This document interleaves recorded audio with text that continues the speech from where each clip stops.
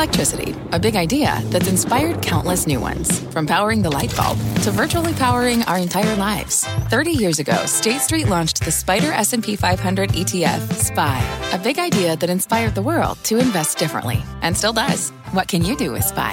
Before investing, consider the fund's investment objectives, risks, charges, and expenses. Visit ssga.com for a prospectus containing this and other information. Read it carefully before investing. SPY is subject to risks similar to those of stocks. All ETFs are subject to risk, including possible loss of principal. Alps Distributors, Inc. Distributor. I'm Julia Borston, and you're listening to CNBC's Tech Check. Our show is live weekdays at 11 a.m. Eastern. Listen in. Good Monday morning. Welcome to Tech Check. I'm Carl Quintanilla with John Fort. Deirdre Bosa has the day off. Today, past winners once again lead stocks higher. Apple, Netflix, Marvel, big gainers as the Nasdaq bounced back in July. It is now the time to double down. Cathie Wood thinks so, once again calling growth names the new leadership and calling a market bottom. We're going to break down some of her calls within tech. And then we've now heard from a lot of the tech heavyweights, some warning of further deterioration in ad spend, others the need to reduce hiring, some areas of consumer weakness. What is the pull through for earnings this week? We're going to get Uber, Lyft, DoorDash, Airbnb, and gaming, Activision, EA, and fintech, PayPal, and Block. Could get some insight into spending habits and business activity. John, 150 plus S&P names and about a third of the consumer. So today's a pivotal week.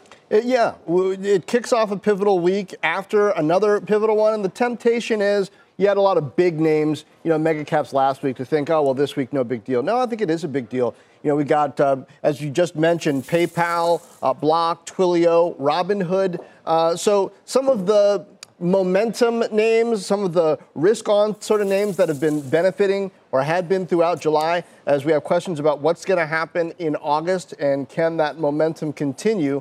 Who knows? The guidance here might have something to say about it. And I'm particularly interested to see what AMD does tomorrow. I know you got Lisa Su on Squawk on the Street Wednesday morning as well, because the overall PC industry has been in a state of decline perhaps, but is she able to eke out through perhaps share in data center a better story than we heard from the likes of Intel? We'll see.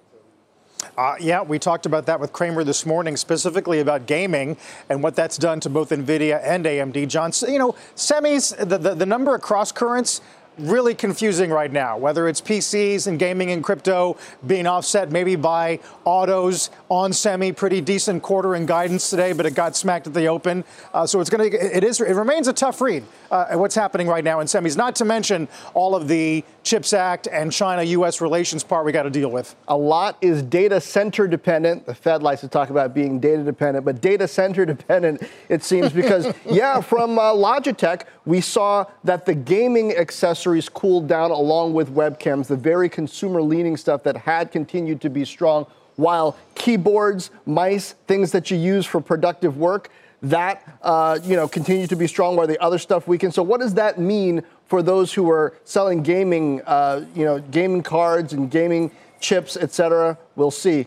Well, let's figure out what the read-through is to this week from much of we saw last week. Joining us now, Needham senior analyst Laura Martin. Laura, welcome. So what did you learn, perhaps, that surprised you last week that you think has some bearing on some of the results we're going to get this week? So I think the most important thing is from both Snap and from Meta. We heard that digital advertising was very weak. Also Roku, who said in June, which was the last month of the second quarter, digital advertising just sort of came to a stop. And that has read-through effects for a lot of the digital advertising companies like Trade Desk or Magnite or anything with like Disney or Paramount. So I am worried now about the advertising growth rates for the second quarter. I'm worried about those companies making their second quarter guidance. So what do you make, though, of Alphabet and how relatively strong it was? And then Amazon's ad business was also strong, perhaps because, there's less guesswork involved there. It's all first-party data. And if you're advertising on Amazon, it's pretty clear to see what the read-through is to actually a purchase taking place. What's the difference? So I think that's a great point. And Amazon was asked about that on their call. And they specifically said that they continued to see strength in advertising because they closed the loop, because an advertiser can make an ad and then somebody can buy now, which is, the advertiser knows exactly what the return on ad spend was on Amazon. So Amazon did assert that they are not seeing weakness in advertising, although they don't guide for the third quarter, which is what we're in now. In terms of, I agree with you on search over at Alphabet. It grew 14%, quite robust growth, not disappointing. But YouTube only grew 5%. So I think that that's the same sort of digital ad weakness that Roku is seeing. But it could be just that TikTok is eating their lunch the way TikTok is really hurting Meta and Snap. So it could be a more structural issue, or it could be a cyclical issue that's slowing. Remember, YouTube, we were disappointed in YouTube's growth last quarter, which was up 14%. And in the second quarter, it was up 5%, which is quite a meaningful deceleration from a disappointing number 90 days ago. Laura, you mentioned Meta. This morning, Kramer and I were talking about FANG. He meant to say FANG. Instead, he said ANG, because at this point, does Meta even deserve to get included in that group? I know you've got an underperform, and your general view is that their focus on the metaverse sort of implies fears about the viability of their historical collection of business. I agree with that. I think the trouble we have with Meta is it doesn't own its content and it doesn't own its distribution. It's getting hurt by privacy changes at iOS because almost all of its distribution is on someone else's platform, Apple's platform. So it gets hurt when Apple makes policy decisions similar. Its content is by creators. It's 100% social network. So what happens is those most lucrative creators are moving to TikTok. And it can't control them. It can't keep them. So it's actually losing its content also. And it's now trying to get it back. But meanwhile, it's having to really hurt its monetization. We estimate it monetizes at about a fifth of newsfeed, and its algorithms are pushing people into Reels, which is its TikTok knockoff, but it doesn't monetize there. So it's actually having to shoot itself in the foot from a revenue point of view to try to win against TikTok. At the same time, it's investing a fortune in the metaverse, which it hopes makes a return on investment in 2030. Do you think that explains why the color of Zuckerberg's conference calls with employees, his memos about hiring discipline, cost discipline, have been so ferocious? I do. I think that he really feels he needs to own the platform so that he's not a victim of someone else's platform, like right now he is on iOS. So he wants to create the hardware backbone through Oculus goggles that replaces Apple. That he thinks, whether it's glasses, he's trying to buy a glass company, a wearables company, and the FTC is going to sue to block him. But I think his idea has become the hardware backbone that every consumer uses, so he can make privacy changes and hurt other people on his platform. But Laura, to Carl's point on labor costs, it's not just a Meta thing, right? We've got Alphabet coming out and saying now the workforce isn't as productive as we'd like you to be, so we want to do a little, I don't know what they're calling it, but productivity workshop type thing, which sounds to me like just kind of like a warning shot that, hey, when we do some layoffs or some hiring freezes later and say you guys weren't productive enough, it's not like we didn't warn you. But even the companies that seem to be performing relatively well still seem to have staffed up and seem to be going through a period of indigestion, whether you're talking about Amazon, Alphabet, or Meta. I think these companies have been growing so fast, 30 and 40% a year, that they sort of have no idea what everyone's doing and what they're working on. So I actually think this is not for employees. This isn't a great period for employees, but I think it's a great period for these hyper growth companies to stop and assess what teams are working on and whether teams should be working on all that stuff and how they fit into the core mission. And so therefore, how much do you expect the guide from companies this week, and I don't know if there are any in particular that you're covering, but certainly the data out of them might have a read back into some of the larger names that you do cover. How much do you expect those guides to affect the overall tech market? I expect all of the guides having to do with digital advertising to be disappointing.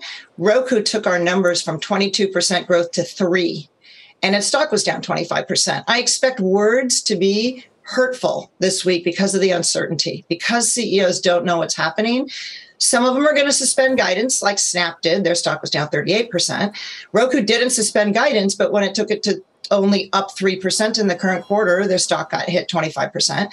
So I think the notion of uncertainty is going to create some conservatism in CEOs, and therefore the market's going to think things might be worse than they're actually going to be. I think it's completely unclear. With the uncertainty, it's completely unclear we're going to have that draconian slowdown.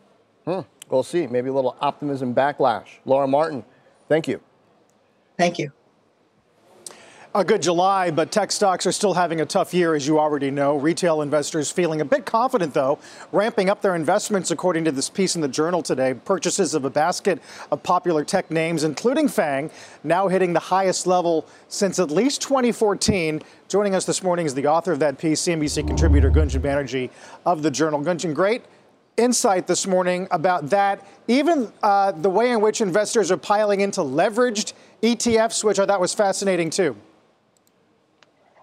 It's a really interesting moment for tech in particular. And what we're seeing is that individual investors, many of them are doubling down on the sector despite the volatility that we've seen. You know, tech has been at the center of the market mayhem this year. And many individual investors I spoke with said, I'm holding on to these stocks. And as you pointed out, a lot of them are also turning to these leveraged funds, which are incredibly risky, to play these crazy swings in the sector. It's really wild to think that funds like TQQQ, SQQQ, two leveraged ETFs tied to the NASDAQ are, you know, the third and fourth most popular ETFs for individual investors to buy this year. Is it your sense that the sentiment is, I believe in the longer term pace of innovation to ride out business cycles and economic cycles, or is it simply a matter of trying to get even with what they've lost so far in tech? You know, I think there's a number of factors driving this. Several investors I spoke with said, look, I've had these stocks for a few years now. Maybe they won't grow at the pace they did in prior years. And we saw that with the FANG names last week. But I still think they'll be great businesses to buy and hold. I still believe in even Facebook, Microsoft, Apple, Amazon. And I think we saw that in the market last week, right? Where many of these mega cap names did report slowing growth, but many investors piled into the names. And people do seem confident in their ability to weather a recession. On the other side, I also saw some individual investors saying, hey, what's the next Apple? What's the next Amazon? And even looking to riskier, more speculative investments in the tech sector. Okay, Gunjan, are retail investors just swarming the soccer ball at this point, like a bunch of first and second graders trying to play soccer, just going, chasing wherever the market goes? Because it seems like, we had you on months ago, and there were a lot of risky options bets that retail investors were putting on. And then the market tanked and people seem to get pretty conservative. And now maybe sticking a toe out on the risk limb again? So what I've learned, John, is that these investors, it's such a varied group, and it really is tough to paint them with a broad brush. And I think too many people do that, right? A lot of individual investors I've spoken with are buy and hold investors. They are stampeding into markets in times of volatility. Others are playing options. Others are playing these leveraged ETFs. So it's really, really tough because they're not an entirely homogenous group. And many investors I spoke to for this piece have been holding on to tech for a while and have been holding on to stocks for a while. But broadly speaking, we are seeing options activity, the types of trades that you pointed out. We have seen that decline a bit this year, particularly among individual investors. Okay, so from a historical perspective, are we getting back into the usual space or still quite a bit above it? I think we're closer to that. The last time I looked at this data a few weeks ago, it looked like we were well above pre-pandemic levels, but still lower than the peak that we saw during the pandemic. So there has been, some kind of new equilibrium forming there. Finally, Gunjan, we're in the month of August. We always like to keep track of seasonality, historical trends, but also the fact that it is a midterm year and whether or not politics are going to start to influence trade more aggressively in the next 100 days. Exactly, actually. Is that a growing sense or a growing topic of conversation? I feel like so far it's still been focused on inflation, which of course does get political. But there have just been so many headwinds this year, so many challenges for markets from inflation, talk of a recession. Right now, I feel like all eyes are focused on that, though, as I'm sure as we get further on in the year, people will start paying more attention to the elections, which did cause quite a bit of volatility last cycle. Yeah, certainly. Well, today's some of today's ISM numbers and prices paid definitely prove that point. Gunjan, great stuff. Good to see you. Gunjan Banerjee of the Journal. Still to come, Cathie Wood says we may have seen a market bottom. No surprise. Plus, the cybersecurity stock one analyst thinks can rally 40% from here. Those stories are next. Tech Check is just getting started. Have you ever brought your magic to Walt Disney World like, hey, we came to play? Did you tip your tiara to a Creole princess or get goofy officially? When we come through, it's true magic, because we came to play at Walt Disney World Resort. What does it mean to be rich? Maybe it's less about reaching a magic number and more about discovering the magic in life. At Edward Jones, our dedicated financial advisors are the people you can count on for financial strategies that help support a life you love. Because the key to being rich is knowing what counts. Learn more about our comprehensive approach to planning at edwardjones.com/findyourrich. Edward Jones, member SIPC. Here's a gut check on Palo Alto Networks. Wolf upgrading to outperform, hiking its price target from $499 to $700. That would be about 40% upside from here. They say the stock is one investors can hide out in, adding that the company is delivering both growth and free cash flow at an attractive valuation. Shares are up about 2% today, Carl. John, are we ready for a recession? Stocks have mostly shrugged off poor economic data. Stocks coming off a big melt up in July, as you know. And now ARK Invest CEO Cathie Wood told our D. Bosa on Friday's Tech Trade special that we've already bottomed. That started in February of 21. And it looks like, at least so far, that we bottomed on an intraday basis based on our flagship strategy on May 12th. And we actually bottomed before the NASDAQ and the S&P did. The S&P broke down to new lows after that. So that was an early signal that we might be turning the corner here. Our next guest was there for that interview and disagrees, arguing we could have further to fall. Joining us this morning, Satori Fund's Dan Niles. Dan, it's great to have you again on the heels of that on Friday. Your general take in reaction to that thesis from Cathie is that the Fed simply has a lot more work to do. Is that fair? That's fair. And you have a lot more work for the economy to do to absorb what the Fed is doing today, because don't forget, you don't discount this stuff immediately. There's a lag. It takes about a year for some of this stuff to work its way through on the downside, just like there's a lag on the upside. So there's a time element here, I think, also that people are forgetting, because the Fed, is at 2.5%. They just started raising rates this year. If you look at their summary of economic projections, they're expecting to get to 3.25 to 3.5 at the end of this year. So potentially another 100 basis points. And then the thought is, off those same projections, they get to 4% at some point next year. And that's where the disconnect is. Because right now, if you look at the futures markets, people have the Fed cutting in the March quarter of next year and rates going down. And I think what you're going to find, and that's really what drove a lot of the rally last week, is there was a 5% gain in the S&P in the last 3 trading days. And 3% of that was the day of the Fed meeting where they gave the decision. And I think what you're going to find out is this Fed is going to stay more aggressive for longer than people think, to make sure they don't make the same mistake that was done in the 1970s, which, by the way, they talked about, which is twice they started to cut before they give them the chance for the economy to slow down. And then inflation got worse before Volcker finally had to kill it off in 1981. Right. No, it's definitely like killing off a villain in a horror movie. But those bulls that you mentioned, Dan, are going to feel gratified when they see prices paid on ISM down by the most in 12 years, a 10-year below 2.6 today. What do you say to them? Yeah, I mean, you always get these bear market rallies. It's pretty common. You've had 4 rallies in the S&P this year that have averaged 9%. So you should be up 36%, right? Well, you're actually down 13.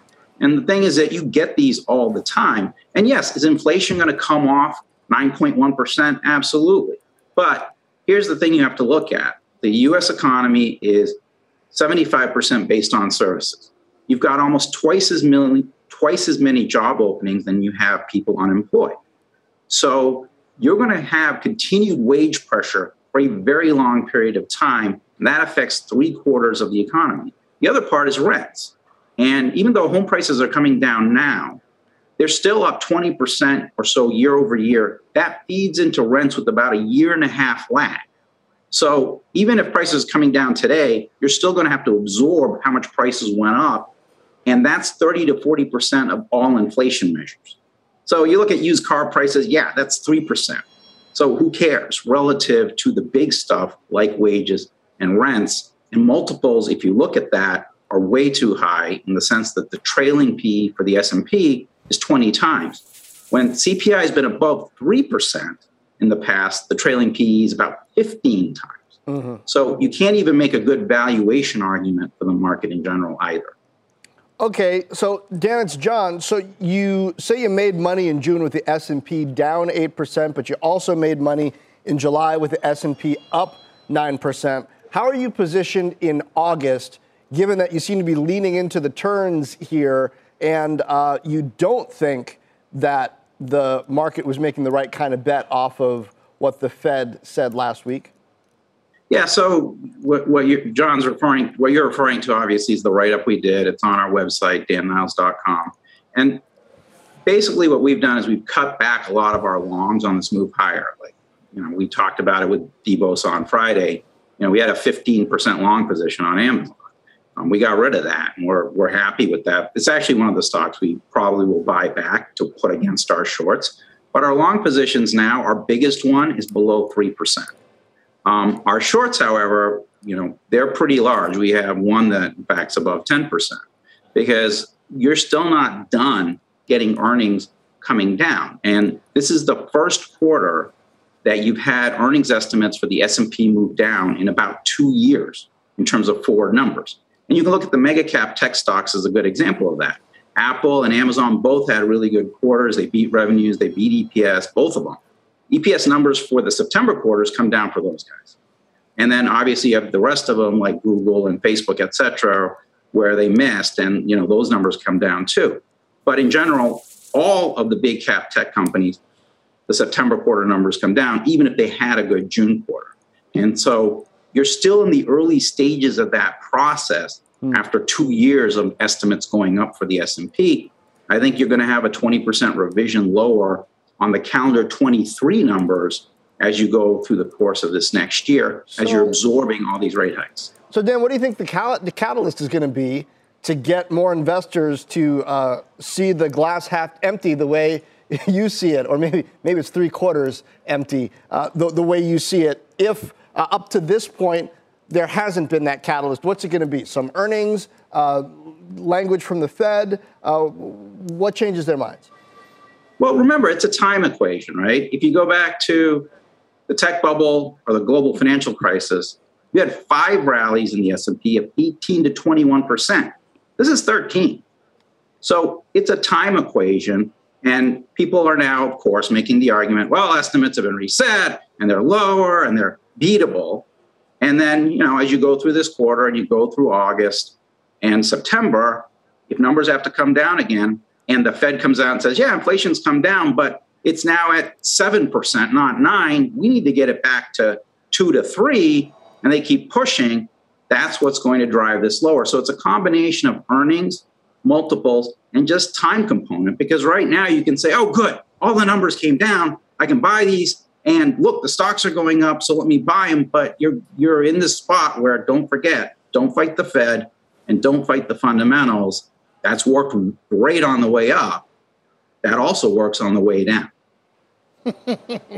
So true, Dan. Look forward to expanding on it a little bit more next time. Good stuff. Appreciate it very much. As always, Dan Niles. My pleasure. Coming up, the worst quarter he's ever seen. Why one analyst is calling out Intel's performance. Next, right here on Tech Check.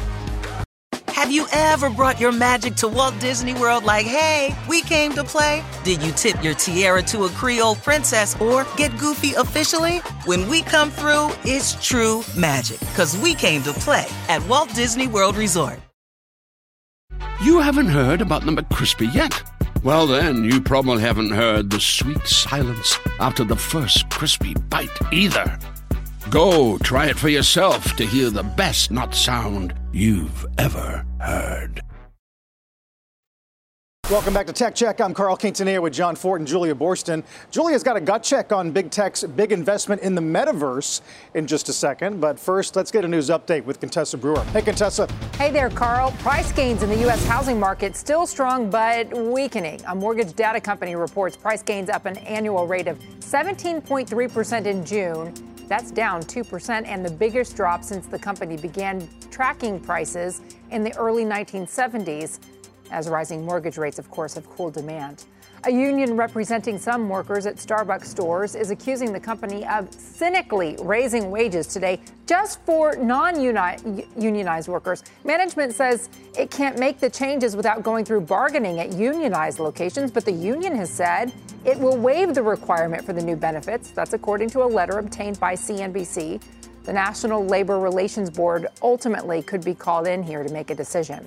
The Justice Department is challenging United Healthcare's multi-billion-dollar plan to buy a Nashville-based health insurer. It kicks off a trial today. This is seen as a major test of the Biden administration's tougher antitrust stance and something, John, that has got to come into play anytime you're looking at a big merger or acquisition. Indeed. Contessa Brewer, thank you. Meantime, new signals from big tech post-earnings are painting an ugly picture of the economy, perhaps the rest of 2022. Our Steve Kovac joins us to explain. Hey, Steve. Hey there, John. Yeah, big tech was flashing warning signs about the macroeconomic environment this earnings season. We heard from Apple, Alphabet, Microsoft, Amazon, and Meta, and all these companies touch different surfaces of the economy and paint this dire picture for the months ahead. Just this weekend, our Jennifer Elias reporting Alphabet CEO Sundar Pichai telling employees to double down on productivity. And that's echoing what we've heard from Mark Zuckerberg telling Meta employees just a few weeks ago. Meanwhile, Microsoft is slowing hiring in some areas. And I spoke with Tim Cook last week, and he was telling me Apple is, quote, deliberate in hiring due to rising inflation and all those related costs. Microsoft had its own dire warning, saying small and medium businesses are spending less on IT and warning of a, quote, deteriorating PC market starting in June. But Apple told an opposite story, with Cook saying on the earnings call the company couldn't even make enough Macs to accurately test PC demand. On the other hand, demand is still strong for the high-end consumer, with Apple expecting iPhone sales to remain strong and contribute to revenue growth in this tough quarter ahead. Meanwhile, all companies, with the exception of Amazon, warning about a softening advertising market. Microsoft said advertising took a $100 million hit last quarter, and we know how bad things are with Meta struggling to monetize that TikTok competitor Reels. And finally, foreign exchange is the real one to look out for. It isn't expected to ease up until next year, according to these companies. And that's bad news for companies with lots of exposure in countries where the dollar is the strongest, like Europe and Japan. And that hurts growth for things like Apple's services business and Microsoft's cloud growth. So don't be surprised, guys, if we see some price increases. John, I'll send it back to you. Steve, thanks. We're going to speak to Jen Elias in a moment about that Google article. And in the meantime, let's turn to chips. Intel fell sharply Friday after posting an ugly quarter and outlook last week. We spoke to CEO Pat Gelsinger on Friday. We have our best PC product line in at least 5 years. Alder Lake, we're now ramping Meteor Lake to our customers. Soon, next Raptor Lake next year, a Meteor Lake, a very strong product line. So we also see ourselves as a share gainer, even as we go through some turbulence in the marketplace. So overall, we're very confident. And as we said on the call yesterday, this is the bottom. We're rebuilding from here. So is this really the bottom? Our next guest, calling Intel's Q2 the worst he has seen in his career, expects things to get worse before they improve. Joining us now, Bernstein analyst Stacey Rasgon, who has an underperform rating on the stock. Stacey, I mean, whoa, that was bad, right? From expectations around 18 billion to more in the 15 billion range. But he says they're drawing down these inventories ahead of Q4 and the product roadmap looks better. Why do you not buy it? Do you think demand is deteriorating faster than Pat is counting on? I mean, demand is clearly deteriorating. I mean, that's without a question. But the inventory question is another good one. We've been making this point for a year almost. They were over shipping, like especially in the notebook space, they were over shipping by something like 30%. And so this is actually now the quarter they just reported, Q2, is the first one where we've actually seen that significant inventory correction to try to work off that overshipment that we saw for the bulk of last year. Their guidance right now incorporates a pretty sizable hockey stick into Q4. So they're effectively assuming that the inventory correction by then is done. I think that is open for debate, just given the amount of channel inventory that I think is out there, as well as the state of just overall demand. If demand continues to deteriorate, that makes it harder and harder to normalize. I don't know what it's going to look like into Q4 and next year. But then you also have to think even longer term than that. You know, they had given some long-term forecast at their Analyst Day that were in some sense predicated on PCs growing, and they were growing off of the very high base that we set in 2021. All of those forecasts to me look completely out the window. They were outlandish to begin with, but they look out the window now. I don't know what this is going to look like as we go on. I will say that we are still early. Like, they're in the middle of a transition. Pat has talked about this. We're at the barest beginning of that transition now. It has only just begun. It's going to be very interesting to see how it plays out as we go over the next few years. But isn't the important question at this point, how much optimism is still priced into this stock, right? Does the street even believe that stuff about the PC growth at $37 a share these days? Or, will some kind of, meaningful success of a product in Q4 actually surprise people to the upside? Q4, who knows? If you're long the stock, you're not owning it for Q3 or Q4 or Q1. You're owning it because you believe over the next 5 years they can right the ship, right, and turn it around. That's why you're owning it. I don't think we're going to hear anything about Q4. In fact, everything we're hearing about the current product roadmaps is a disaster, right?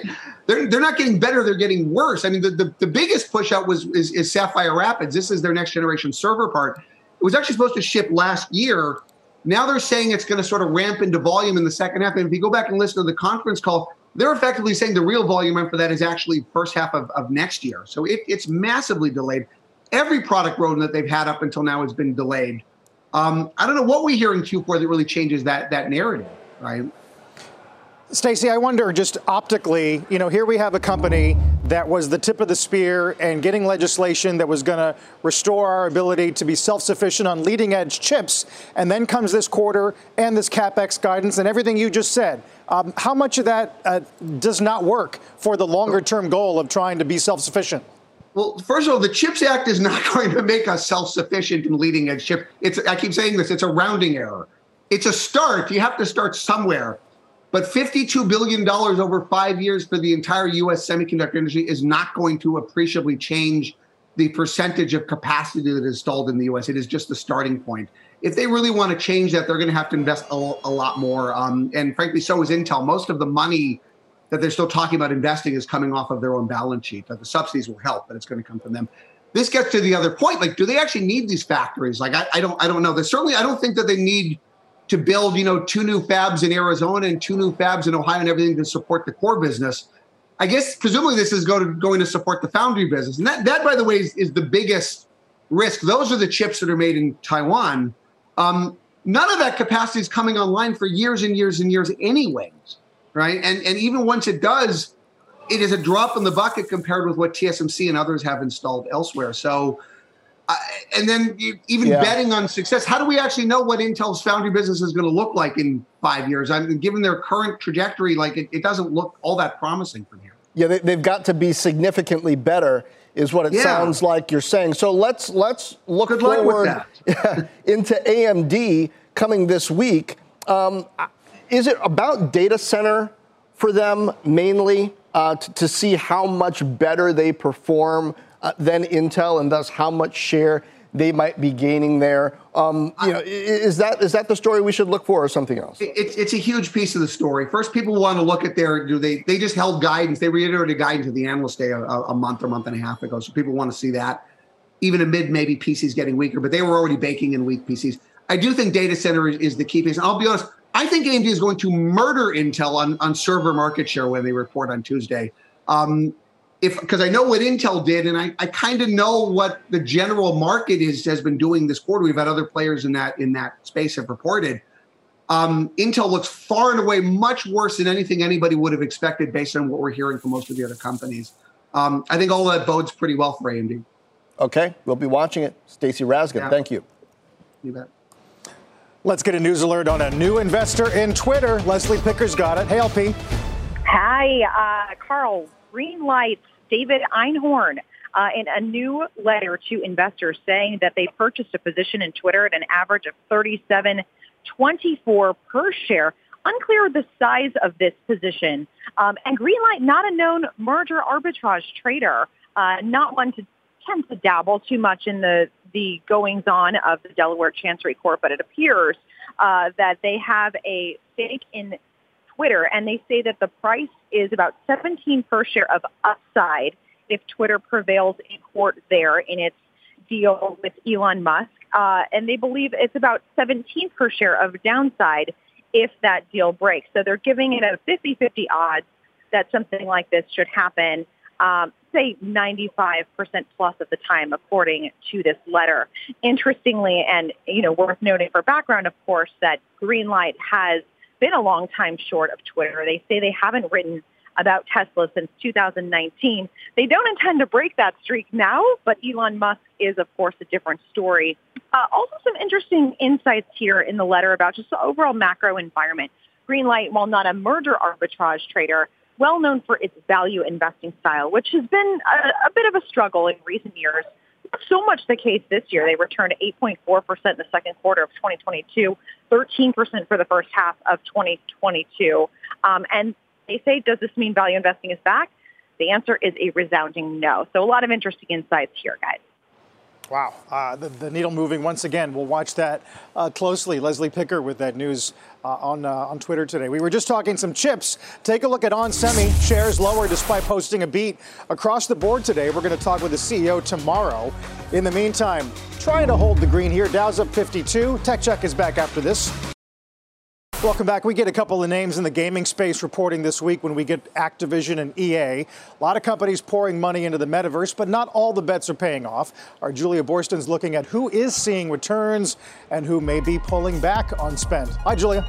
Well, Carl, though recessionary pressures may have made metaverse plans less of a near-term priority, the tech giants Meta, Apple, Google, Microsoft continue to make long-term investments in hardware and software to bring consumers and companies into immersive 3D worlds. Now, since Meta's name change last year, the company has readied a web version of its Horizon World and a high-end VR headset called the Quest Pro, which it plans to launch later this year. Plus, it opened a retail store focused on VR. But Meta has suffered some setbacks in this area, reportedly delaying the release of AR glasses beyond 2024. And the FTC is looking to block its acquisition of a VR startup. Plus, it's burning billions of dollars on its Reality Labs division every quarter. But it's not just Meta. In the next year, we expect a battle to brew to sell new hardware. Now, in addition to Meta's coming Quest Pro, along with its core Quest 2 headset, which is lower cost, Apple is expected to release its mixed reality product as soon as the spring. It is already reportedly working with content creators like Jon Favreau for content for this new format. Plus, Google is working on its own AR headset, reportedly set for 2024, along with a new version of Google Glass. And Microsoft is continuing to work to expand its enterprise-focused HoloLens AR headset to more healthcare companies, manufacturers, and the like. And Microsoft says it's working on a consumer version of this headset as well. And we know venture investors see a growing opportunity in the metaverse. They've poured $1.9 billion into companies in this space so far this year. That's more than the amount invested in these companies in all of last year. But one question we're watching specifically for the near term is really how much a recession could dampen consumer interest in buying some of these more expensive devices. John? All right, Julia. Thank you. As we head to break, take a look at Ether. The crypto, since the start of July, up more than 60%. More on the crypto bounce when Tech Check returns. Gut check on Alibaba as the China tech roller coaster takes another turn. The company says it's working to maintain trading on both U.S. and Hong Kong exchanges after the SEC added it to their delisting risk list. Today, Baba announcing it will comply with laws to keep their listings on both exchanges, Meanwhile, Chinese tech companies, the worst NASDAQ 100 performers over the last month, with names like Pinduoduo and Baidu, the biggest losers, Carl. Yeah, definitely not participating in what was a pretty good July, John. Coming up after the break, Google CEO Sundar Pichai, his message to employees as the company braces for more economic uncertainty. With stocks close to session highs, Dow's up 120.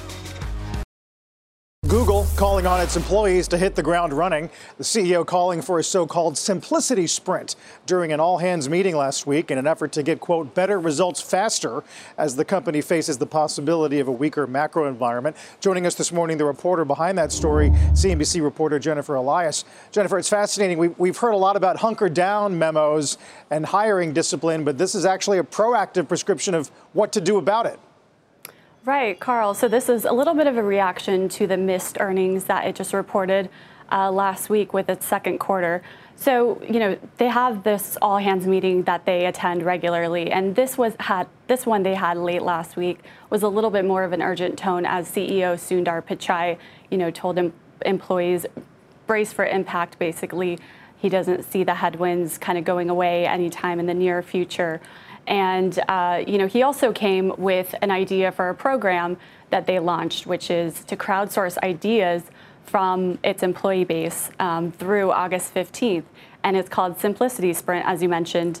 And it's an attempt to kind of keep the areas of focus as employees see it. And it's also, I think, a twofold impact in which employees can feel like they have a say in what the company does. But there was definitely a more urgent tone in which Sundar Pichai told employees, we are not at the productivity that we should be, even with the headcount we have.